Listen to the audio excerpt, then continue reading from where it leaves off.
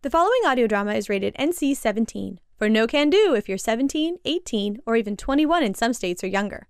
In other words, the producers of this show didn't want to be burdened with things like morality or clothes. Hi, this is Taylor Funbillion. I'm a PC, that means player character, problem child, and prettiest creature, of which I am all three, on Backwater Bastards Orbital Refuse, which is an actual play adventure about three potentially lovable antiheroes cruising around space and changing the fabric of our DM's homebrewed universe through our valiant efforts. We try real hard in the face of injustice, trickery, and horrible roles. But, as an improvised comedy show, bad stats, bad rolls, and big bads are our bread and butter.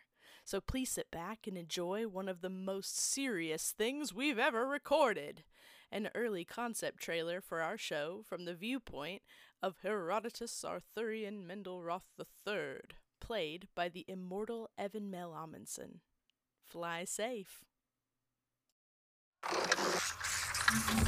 West of west, beyond the event horizon, there is backwater space.